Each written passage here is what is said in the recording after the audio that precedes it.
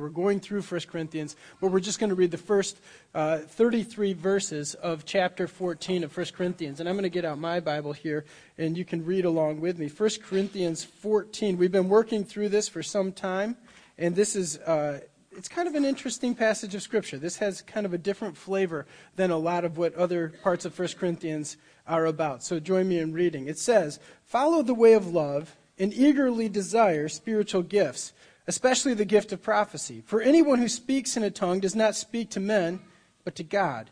Indeed, no one understands him. He utters mysteries with his spirit. But everyone who prophesies speaks to men for their strengthening, encouragement, and comfort. He who speaks in a tongue edifies himself, but he who prophesies edifies the church. I would like every one of you to speak in tongues, but I would rather have you prophesy. He who prophesies is greater than the one who speaks in tongues, unless he interprets, so that the church may be edified. Now, brothers, if I come to you and speak in tongues, what good will I be to you, unless I bring you some revelation or knowledge or prophecy or word or instruction? Even in the case of lifeless things that make sound, such as the flute or harp, how will anyone know what tune is being played unless there is a distinction in the notes? Again, if the trumpet does not sound a clear call, who will get ready for battle? So it is with you. Unless you speak intelligible words with your tongue, how will anyone know what you are saying? You will just be speaking into the air. Undoubtedly, there are all sorts of languages in the world, yet none of them is without meaning. If then I do not grasp the meaning of what someone is saying, I am a foreigner to the speaker, and he is a foreigner to me. So it is with you. Since you are eager to have spiritual gifts, try to excel in gifts that build up the church. For this reason, anyone who speaks in a tongue should pray that he may interpret what he says. For if I pray in a tongue, my spirit prays, but my mind is unfruitful. So what shall I do? I will pray with my spirit, but I will also pray with my mind. I will sing with my spirit, but I will also sing with my mind. If you are praising God with your spirit, how can one who finds himself among those who do not understand say amen to your thanksgiving, since he does not know what you are saying? You may be giving thanks well enough, but the other man is not edified. I thank God that I speak in tongues more than all of you, but in the church I would rather speak 5 intelligible words to instruct others than 10,000 words in a tongue. Brothers, stop thinking like children. In regard to evil, be infants, but in your thinking be adults. In the law it is written, through men of strange tongues and through the lips of foreigners I will speak to this people, but even them they will not listen to me, says the Lord. Tongues then are a sign not for believers but for unbelievers. Prophecy, however, is for believers, not for unbelievers. So if the whole church comes together and everyone speaks in tongues, and some who do not understand or some unbelievers come in, will they not say that you are out of your mind? But if an unbeliever or someone who does not understand comes in while everybody is prophesying, he will be convinced by all that he is a sinner and will be judged by all, and the secrets of his heart will be laid bare. So he will fall down and worship God, exclaiming, God is really among you. What then shall we say, brothers? When you come together, everyone has a hymn or a word of instruction, a revelation, a tongue, or an interpretation. All of these must be done for the strengthening of the church. If anyone speaks in a tongue, 2 or at the most 3 should speak, 1 at a time, and someone must interpret. If there is no interpreter, the speaker should keep quiet in the church and speak to himself and God. 2 or 3 prophets should speak, and the others should weigh carefully what is said. And if a revelation comes to someone who is sitting down, the first speaker should stop. For you can all prophesy in turn, so that everyone may be instructed and encouraged. The spirits of prophets are subject to the control of prophets, for God is not a God of disorder, but a God of peace. Join me in prayer. God, we come before you this morning, and we are reminded that your word is powerful, it is strong, it is alive, according to Hebrews 4:12, and it speaks to us. And yet, God, it's not always immediately, and it's not always easily that it speaks. And so this morning, we would ask that you would communicate to us through this passage of Scripture. We thank you for it. We thank you for Paul, who wrote it, and for his years of service. We thank you for the gift it is, and we pray that it would be relevant and contexted in our own lives. We thank you, God, for your immense work of the Spirit, just constantly doing things at Parker Ford Church that we can witness and observe. We praise you for them, and we pray these things in Jesus' name. Amen. You can have a seat. My kids, like most kids, like movies, and you can switch over to the PowerPoint, Dave. My kids, like most kids, like movies, and one movie they especially like is Cloudy with a Chance of Meatballs. Have you seen this movie? You've seen? Yeah, okay. And I thought about showing a clip, but I just couldn't quite bring myself to do it. It's a cartoon, and it's about this inventor, scientist guy. And I have an affinity for nerds. I'm not sure why, but this guy is definitively a geek. You know, he's one of those guys, his head is someplace else, and he invents all of these amazing things, and none of them help anybody.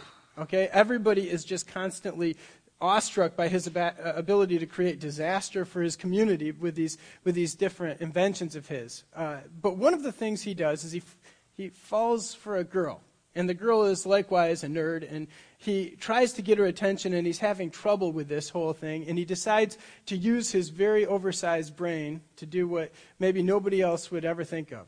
And he finds out that of all the food on the planet, this girl likes Jell-O. Jell-O. You know what I'm saying? Jell-O. But she likes it, and he decides that in order to woo her, to try to get her attention, he will build not a little bowl full of Jell-O, not a casserole of Jell-O, you know, the shapes that you can make it in, but he actually builds a house in a field out of Jell-O. The whole thing just sitting out there in the middle of a field. And he asks her on a date, and he invites her to go out to his Jell-O house. And they go out to the field, and they kind of walk up to it, and he says, "Look at this." And she's like, "Oh my goodness, what is it?" You know, it's this golden house that's all wiggling in the glistening sun, you know. And he kind of leans on it, and what do you think happens?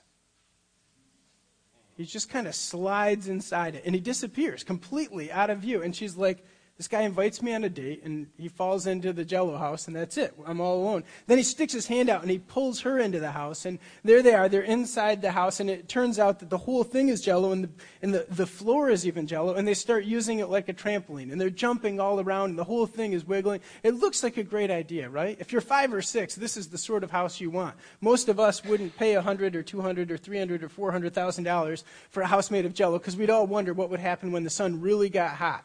And we'd all wonder what would happen when one of us, you know, fell through the floor. And you kind of have these pictures. But in the unrealistic world of children, this one really works. You know, across the Bible, there are these metaphors, pictures, building pictures. Psalm 127 is one of them. It says that if a man labors to build a house, he labors in vain unless God builds that house with him. In Matthew chapter 7, there's this picture of how we can build our lives, and it says you either build them on the principles of God's word or you build them on sand. And of course, the rains come and the storm hits, and the house that's built on sand, the life that's built on sand, the life that's built without God's principles, it's shifting, it's movable, it moves on. Down the river, you find that house a few miles. Who knows how far down the river? You know, you've seen those pictures, and that's what what Jesus is talking about. 1 Peter actually draws a picture of all of us. We're all living stones made up into a house in which God dwells, and it's God building, and you're actually part of His building material.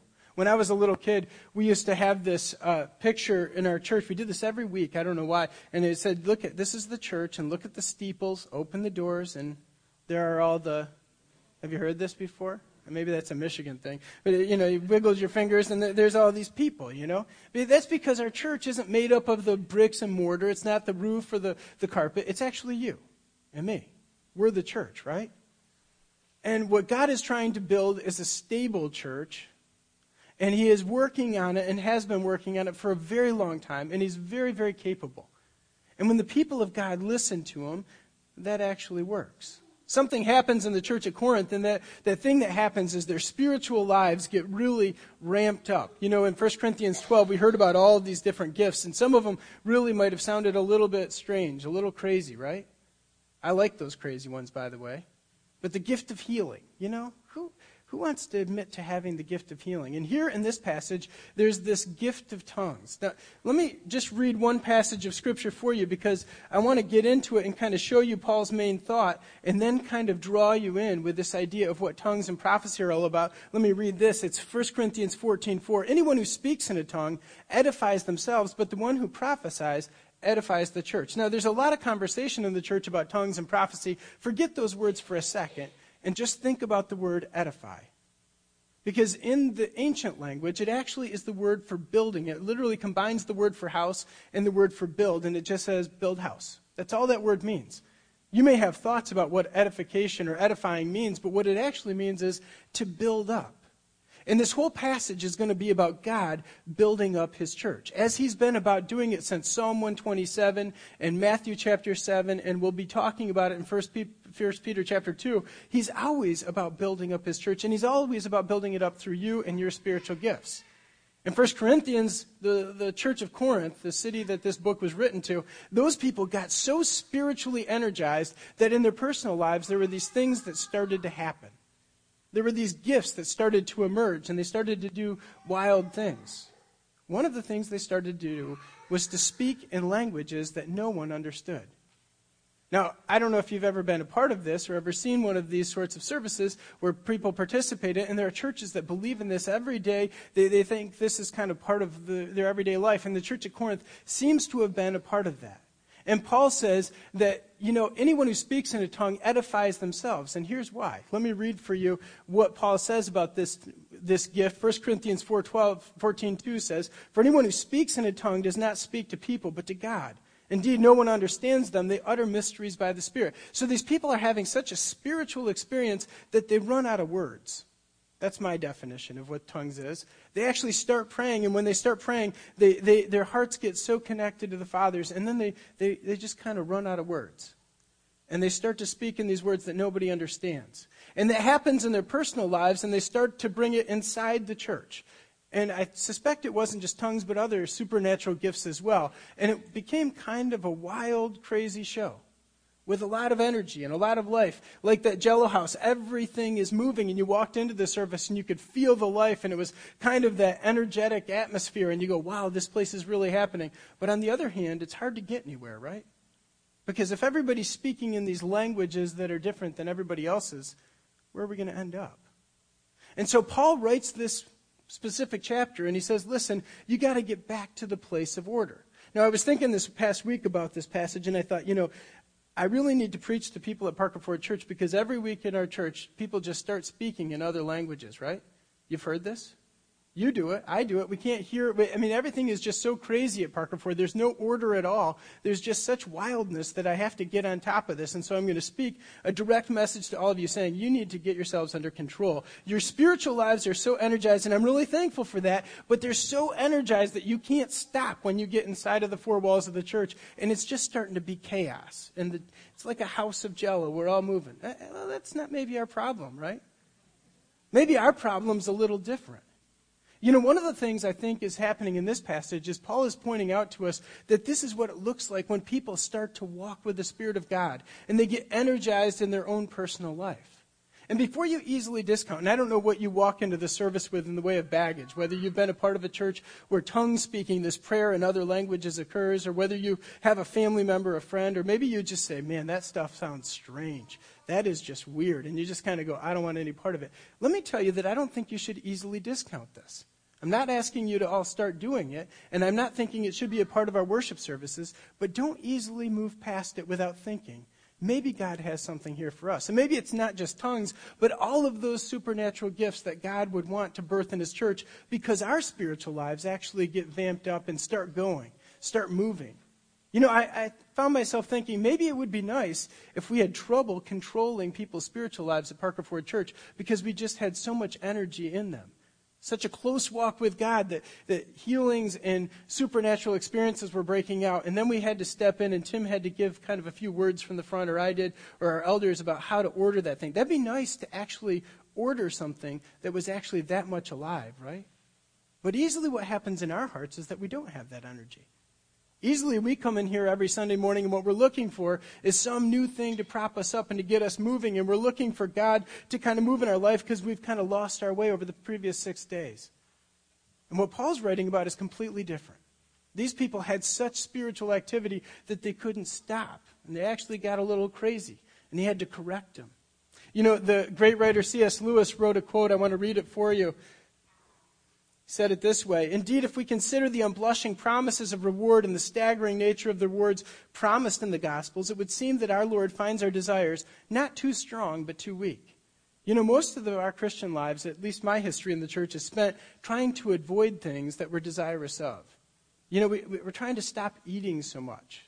We're trying to stop looking at things we shouldn't look at. We're trying to stop being a part of things that maybe it's habits, addictions, maybe it's just the way we communicate. We've become aware that our desires, the things that are going on in our hearts, they're not perfect, they're not right, and they're not good. And what this writer is saying is, maybe those are the desires we're so worried about, when in fact we actually need to be worried about another side. Maybe our desires are not strong enough. Maybe they're too weak and they're for things that are too small to hold our interest. We are half-hearted creatures, fooling about with drink and sex and ambition when infinite joy is offered us. Like an ignorant child who wants to go on making mud pies in a slum because he cannot imagine what is meant by the offer of a holiday at the sea. We are far too easily pleased. Are you sitting here this morning and you're just too easily pleased with your spiritual walk? Your personal connection with God, have you gotten kind of okay with it? You have a rhythm and you feel like you're in balance, and yet this spiritual stuff that God's calling you to, the greater effort, the greater energy, maybe those are the things God's trying to weave into our corporate community as he works with us individually, and we are kind of going, you know what, we're okay without that. And God comes knocking on our door and he says, I want to do supernatural things in your life. And you're not really that interested, are you? I learned to pray very differently than I learned to be a Christian. I learned to be a Christian when I was about 17 years old. I was in the service, and I had heard people preach. All my life I'd heard people preach. And I always thought, oh my goodness, not another sermon. And I went to this youth convention, and all of a sudden the pastor got up to preach, and I heard something else, and it was just another moment. 3 or 4 years after that experience, I had this moment with God. And I was dating this girl. I was a sophomore in college, and I had decided that I was really kind of convinced at 20 years of age, as many 20-year-olds are, that this was going in the right direction. I was like, I'm really excited about my life. And God got a hold of me. He interrupted me, and he broke my life up a little bit and said, you know what? You need to break this off. It's not a good relationship. And I did. And we walked our separate ways, and she was a wonderful person, and hopefully I'm a decent person, but we were not called to be together. But it really tore us up. There was some really messed up stuff that happened as a result. And over that summer, I made a commitment to God. I left college, and I came home to the job I'd held for years. I drove a tractor at a farm. And I made a commitment with God. Maybe it was a commitment with me. I made it as though I was talking to myself, but I think it may have had somebody else in the room. I made a commitment, and that was that I wasn't going to talk to God that summer about anything. I was giving God the silent treatment. He had taken away the person that I wanted to spend my time with, and I was done spending time with him. But I had this one pressing need in my life. I had this friend who was really going the wrong direction, and I decided that as I'd always had kind of a prayer list, I'd always prayed, but I didn't have really a deep connection to God or a deep connection to prayer. And as I was deciding to do this, I said, I'm going to keep one prayer request list on my sheet. And every day I'm going to pray for this one person, and then I'm giving God the silent treatment the rest of the summer. This really was a great idea, right? I said in the first service, don't try this at home. And it's not because I'm a trained professional. You just shouldn't try this, But I decided this is what I was going to do. And two things happened over that summer as I didn't talk to God about anything but my friend Dave. One, Dave's life was altered forever. And he decided to walk with God, and he's still walking with him today. And I had nothing to do with that. I didn't call him, talk to him, write him, nothing. And God somehow got a hold of him, and we both look back at that summer as the summer when everything changed for his life. And I can't take any credit for that. I can just tell you that's the one thing I did pray about. The other thing was that by the middle part of the summer, I started to have, I'll call it a consciousness. I had something happening where I realized that in not speaking to God, this is the first time maybe that I actually had a passionate connection with God. I realized that all of my prayer request list, all the things that I'd been entering into in the middle of my spiritual life, I had always just been taught to do that. So I was writing these lists, and I'd throw them at the heavens and think something might happen. But, I wasn't truly invested. And then by acting as though God wasn't there, by acting as though, I'm not going to talk to you anymore, I actually proved to myself he was. And over time, I watched him just kind of coming close, and I realized that when I was driving that tractor and not talking to God, something happened. He started talking to me. Not in specifics, not in anything I can tell you about. I didn't write any of it down. I just had this sense that, this is the first time in my life since I first came to Christ that I really believe God is real and that he's actually here and that he actually wants to work in my life. And I realized that, I didn't like what he did with my relationship, but that was the best thing for me. And I would have really chosen another way, but that actually turned out to be of benefit to my whole life. Now, we're sitting here with Shelby this morning, and you all know I really got fortunate, right? I mean, God blessed me because that moment happened. But it was deep pain. It was tremendous hurt. And what happened as a result was that I put myself honestly before God. And when I had this moment with God, it changed everything for me. You know what I think Paul's talking about in this passage is that we're called to walk with God in such a close relationship that we're struggling a little bit to keep it inside. What happened that summer is I realized that God was outside of my boundaries. I had this kind of religious set of rules and an understanding of how things worked, and I didn't realize that he could enter in and take things away and actually add things back, and he did both over the course of that summer. He gave me a great friend who's a lifelong follower of Christ. And he also took away somebody who I thought was important in my life who was supposed to not be so important. And in the middle of all that, my personal walk was transformed.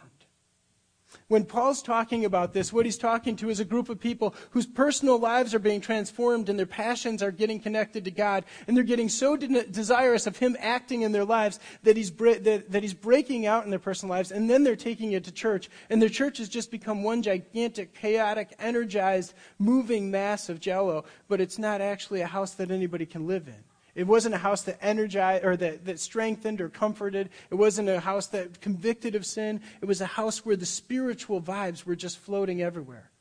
There's something really good about this, right? There's something really good about when we sit alone and we find out that we're not alone and God is actually there and that he starts to interface with us and we have this communication. When that happens, it energizes our spiritual life and we take things into the church and who knows what might happen. Would that the gift of healing broke out at Parker Ford Church. Would that people started to speak and communicate in ways that we find a little bit difficult. Now, I believe in the gift of tongues. I'm going to tell you why. I've never spoken in tongues in all my life, okay? I took 8 credits of Spanish in college, and that's the closest I've ever gotten. I went to Mexico, and I started to talk to these people, and I tried to speak in Spanish, and they all looked at me like, no comprendo, you know? I mean, that's the closest I've ever gotten to speaking in tongues. So I got to tell you, this isn't me telling you should all do this. I've never done it. What I do want to tell you is that I have 2 reasons why I believe in the gift of tongues. One, the Bible says it. It's there. And it communicates that it's part of a personal walk. It's not so much of a part of a service. If it is, then it needs to be translated so that it can edify and build up the church. And so that we can see what God's actually saying through this person. Because it's this supernatural, spiritual connection between God and a human being. And if that can be somehow communicated into life-changing truth, well, okay, that's good. But I believe in it because the Bible teaches it. The second thing is I have very mature friends in Christ who really walk with Jesus, who participate in this activity. And the Spirit of God has moved in their life. And whatever I think of it, I can trust the fact that he's moving in their life. And when I see it in mature Christians who are really doing it in a balanced way, I go, okay. And you know what? It's not that weird. I know you're probably, if you've never seen this, you're going, I don't want to see it. I don't want to experience this. But you know what? It's not that strange. And I can tell you stories. I won't this morning. But I believe in it. And you need to hear me say that I believe in it, though I'm not a part of, a church that often is doing this, and I'm not somebody who personally is involved. The gift of tongues and the gifts that are supernatural or mystical or seem kind of out of bounds and weird are maybe the gifts that are going to energize your personal spiritual life. And I don't know what God would do with you. I don't know how your brain works. You're different than every other person in this room. I was holding a baby before this service. I was just holding up this little guy, and he looked at me, and I said, I've met his grandfather. He looks just like him. And somebody said, oh, no, we don't need 2 of that grandfather. And I said, well, that's true. But, this guy is his own person. And we have yet to see who this person is going to become. It's going to be really remarkable to watch him develop into who that he's created to be, right? That's an amazing thing. And God pours spiritual gifts into our lives so we can become uniquely us in light of his personal work. Now, I want to say one more word about this. I got a phone call maybe 2 weeks ago from my dad, and my brother has committed a huge betrayal. We're not sure he's coming to Christmas. And that is that he has started to admit that he likes country music. And in our family, there is no more heinous crime than to admit you like country music. If you go to the CMA Awards or any of that stuff, you are just out. You know what I'm saying? And I'm deeply disappointed. I haven't talked to him since. And I'm not sure I'm going to. We're having a conversation. But, if we all put up our hands and I said, okay, do you like this music or do you like that? We'd all have different types of music. I like NPR. We just turn off the music in our church and we just all talk all day. That's what NPR is, right? With the little sound effects, if you ever listen to it, they have this cart going down the road in Bangladesh, and they have the noise of the cart going down the road. That's what I like, okay? And you like a whole bunch of different things. And if we all bring what is personally us into this church, we are going to have the most crazy praise team with the most crazy church with all sorts of energy in life and all of our personal sway, all of our personal desires getting their way. It would end up in chaos, right? We could never have that. We have to give leadership his place to move and to do what they need to do. I'm joking about my brother in the country music awards, but it makes you aware that my brother and I, we don't even look alike. If you ever see him, you're going to go, is that really your brother? And he is. He's biologically connected to me, but he looks a lot different. We all come at this thing from different places, and our spiritual lives are like that as well. When you see God doing something in someone else that makes you uncomfortable, be careful. Be careful, because it might be God. And if you discount that, if you speak against it, maybe the thing that's going to happen is not so much that they're going to be offended as you're going to discount something that God wants to do in your life. And that's going to be a really important part of your walk that you might miss out on, because that person is important to who you are. Well, that's not where Paul leaves it. He says one set of things talking about this gift of tongues, but then he goes on to talk about this other gift. It's called prophecy. Now prophecy is something that across the scriptures means something very different. You might have heard in my last community, there were endlessly these people going around and they would deliver these posters of color. They were colorful and very, very inviting and very interesting, except on the front cover there'd be a picture of a dragon and some pictures of Revelation, some things eating something, a gigantic beast coming out of the water, and it would invite you to a prophecy conference.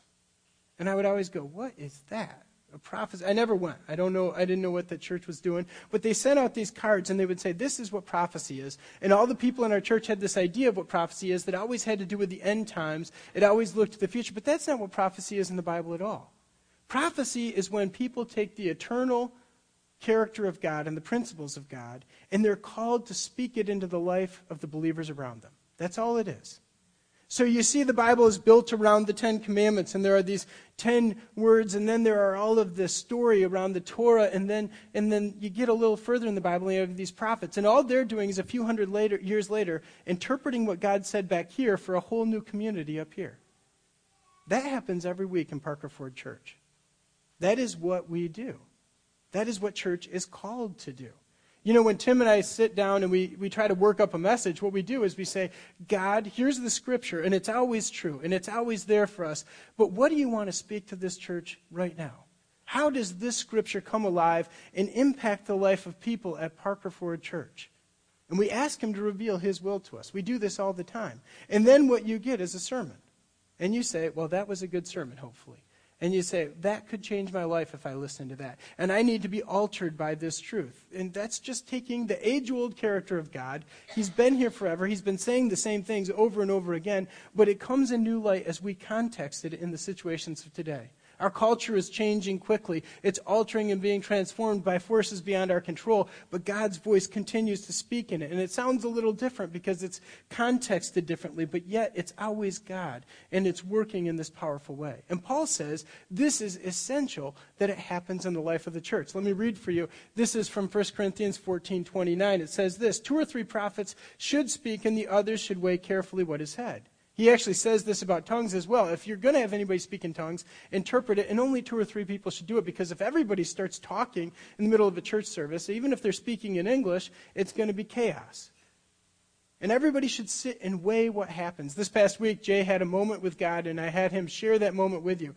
You can't make Jay Deering do anything, by the way. And he got up here and said, Josh is my pastor, and he's really making me do this. It's not, did you see me with the chicken wing, behind him, making him do that? You can't make Jay Deering do anything. But he really didn't want to get up here because it's a cautious thing when you think you hear God's voice. But he listened to a couple of brothers. He bounced it off a few people. And we all said, you know what? We think this is God. He's actually sharing with us. What happens in this passage is that the people are weighing it out, and they're listening for what this word is. The truth of yesterday, contexted in today, some scripture and some word brought about in our world today. It's not as though Romans 13 or 1 Peter chapter 3 wouldn't have said what Jay shared with us this morning. I can find scripture that says exactly what Jay said, but he had it spoken to him this week because of a very important situation that we're facing as a country, right? That's how it works. And we have to weigh those words, and we have to listen, and we have to find that truth for today, and we have to have it alive in our community. The Word of God is alive and active according to Hebrews 4:12, and we have to have it alive and active as it pours through people's voices. Now, let me tell you that pastors are not the only ones to do this. You know, I got a word last year, I'll call it a word, from a person who knew my life intimately and was very, very non-credible when it came to the Scriptures. She didn't have a good exegetical interpretation on some biblical passage. And when she came to me to deliver this word, it was a really tough word. She told me, I think you should do your life differently. I think you should live a little differently. And I was offended immediately. It was my daughter, Sophie. She's in 3rd grade. And she came to me, and I kid you not. Now, Sophie has opinions that are larger than North America, okay? And I don't listen to every one of them. She would tell me what she thinks of your shirt this morning. She has precise opinions about everybody's clothing, and you don't want to hear them, you know? I mean, there's all sorts of things that I'm not listening to my daughter about. But she had this moment where she said, you know, Dad, I think when you come home, you spend too much time on the computer. You know, I got their homework out. When I get home, we do their homework, and they get their homework out on the table, and I get out my laptop, and they're doing their math, and I'm doing my emails. And she said, you know, I feel like you're not really focusing on us. Well, she's wrong. We know she's wrong. We can just walk away from a word like that and say, discounted, she's only 7, we don't have to listen, we don't have to trust, No, there was something in it. It was almost as though someone was standing behind Sophie. And when I went back to this thought of weighing carefully what is said, I got to tell you what I thought about was, I need to take this to my prayer life, and I need to ask God, and then I need to ask Shelby and a few other people in our family, and ask, am I somebody who's just way too focused on other things and not focused enough on our family? And as it turns out, it was true. And I had a sense when she said it, you know, this was a moment for Josh. It didn't seem all that strange. It didn't seem all that supernatural, but I'm convinced that it was as though God himself was trying to get a hold of my life. I was focusing on my professional life, my ministerial life. Very important that it is. It's the same as everybody else's job. It has to stop when we become dads. And it has to stop when we become just followers of Christ, because even though I'm a pastor, I'm first and foremostly a follower of Jesus, and secondly, I'm a dad and a husband, and then third, I pursue this other call in my life, right? And this call easily takes over these 2 calls. And this call over here does that because I'm compensating maybe. Maybe I don't feel that good at being a God follower. Maybe I don't feel that good at being a dad. It's a lot tougher to be a dad than to pastor you guys. Honestly, it's a tougher role being a dad than any other role I have. And God had to get a hold of my life and say, listen, you know what, this thing that I want to do in you, you're going to have to hear it directly, and it's going to hit you a little hard. But once you swallow a couple times, it's going to be the right thing for you. And it has been. We made rules around this whole thing. I had to change my behavior based on what Sophie said. So let me talk just a little bit more about what prophecy looks like in the church. This is from 1 Corinthians 14:6. It says, now, brothers and sisters, if I come to you and speak in tongues, what good will I be to you unless I bring you some revelation or knowledge or prophecy or word of instruction? So picture this. It's as though God is revealing something to our community, and maybe to you specifically. And maybe he's going to use the person sitting next to you, or some friend, or your spouse. Maybe it's not going to be a sermon that's going to do that. It's going to be in an informational way. You're going to get some communication that's going to help you understand how to live life a little differently. It's going to be God's will for you right now. There's just this sense that not everybody should quit emailing at 3:45 in the afternoon. That's not an eternal word of God, right? But when Sophie said it, it was the word for me. And fourth, explanations have to be made in a way that they become applicable. So the word has this kind of need to be applied to our context today. How do we teach it? How do we explain it? That's what this passage says about prophecy, and we need it in the life of the church. And frankly, it's very much a supernatural activity, although it doesn't seem so offensive, as if somebody stood in the middle of our church and started speaking in a language that we all went, wow, that's really foreign to us. And yet we need it, and it is very much a supernatural activity that God does in a community, making his church life-giving. This is how a house is built. This is how God builds up the pieces with individually ramped up spiritual lives that get brought into submission to the overall community as people are directed and led to give the truth to each other. What a great picture of church, right? So what should a church look like? I want to read you 2 passages in closing and tell you one story. A church should look like this, but the one who prophesies, and listen to these words, speaks to people for their strengthening, encouraging, and comfort.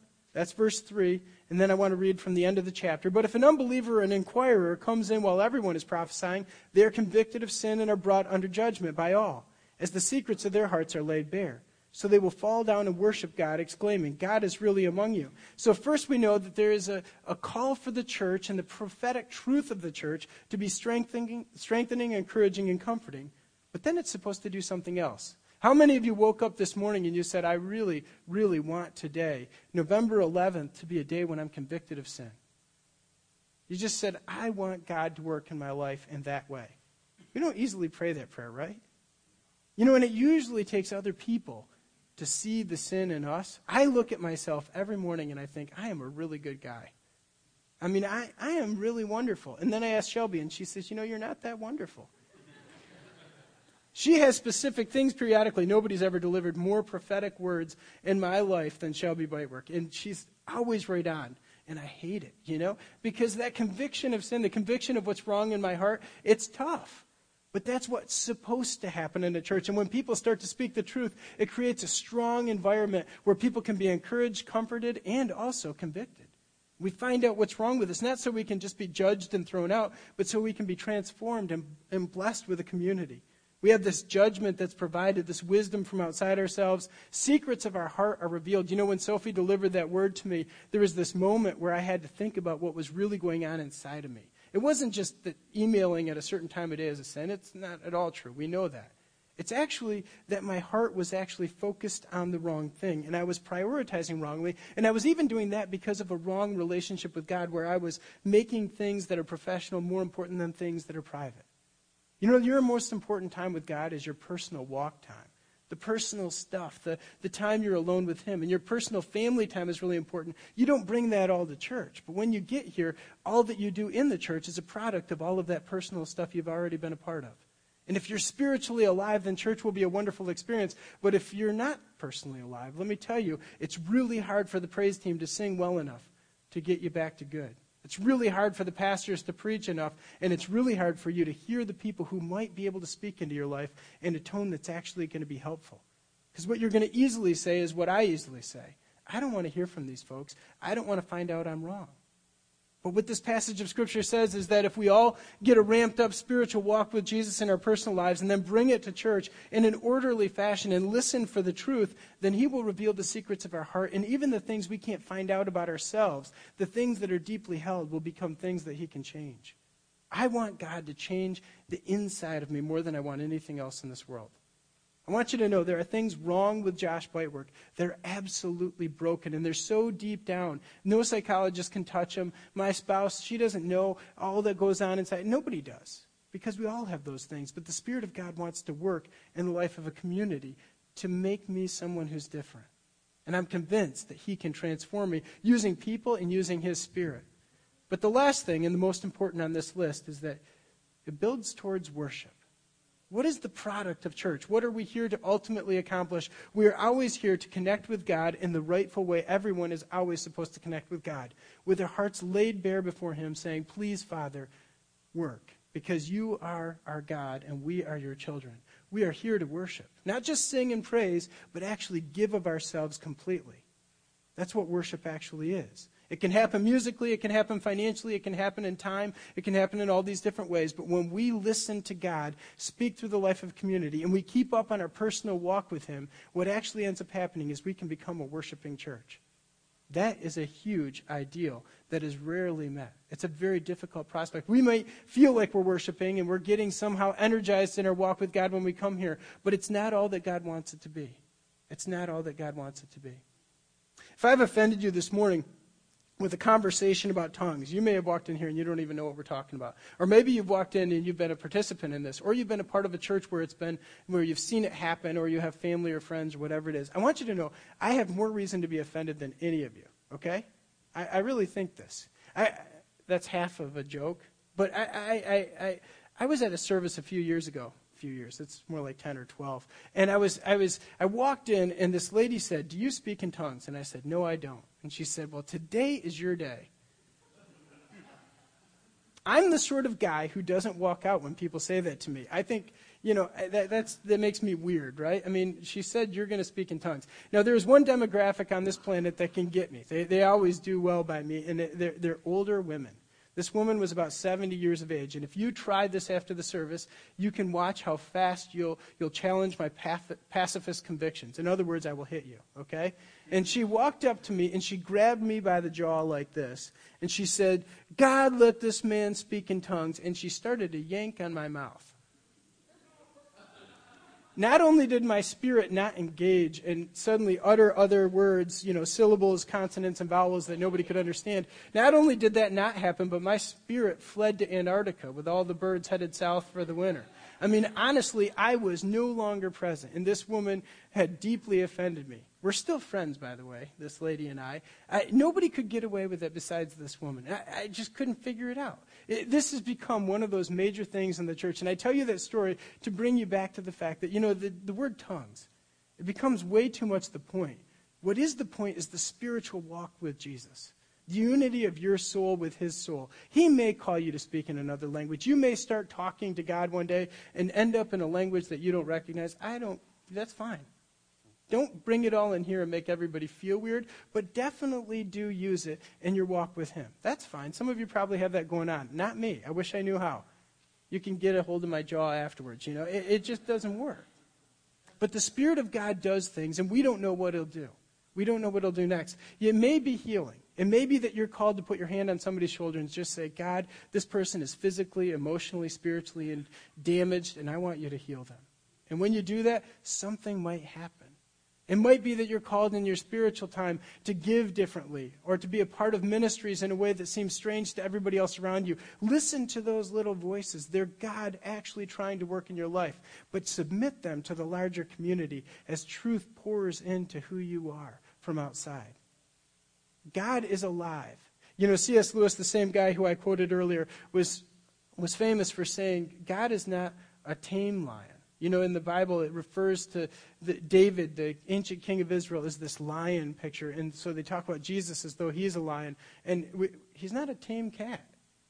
He's somebody you can't tell him what to do. And he broke out in the church of Corinth in a way that nobody saw coming and everybody had a tough time dealing with. Let's see that happen right here in Pottstown.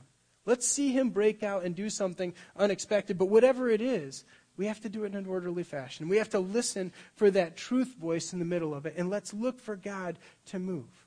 All right? Join me in prayer.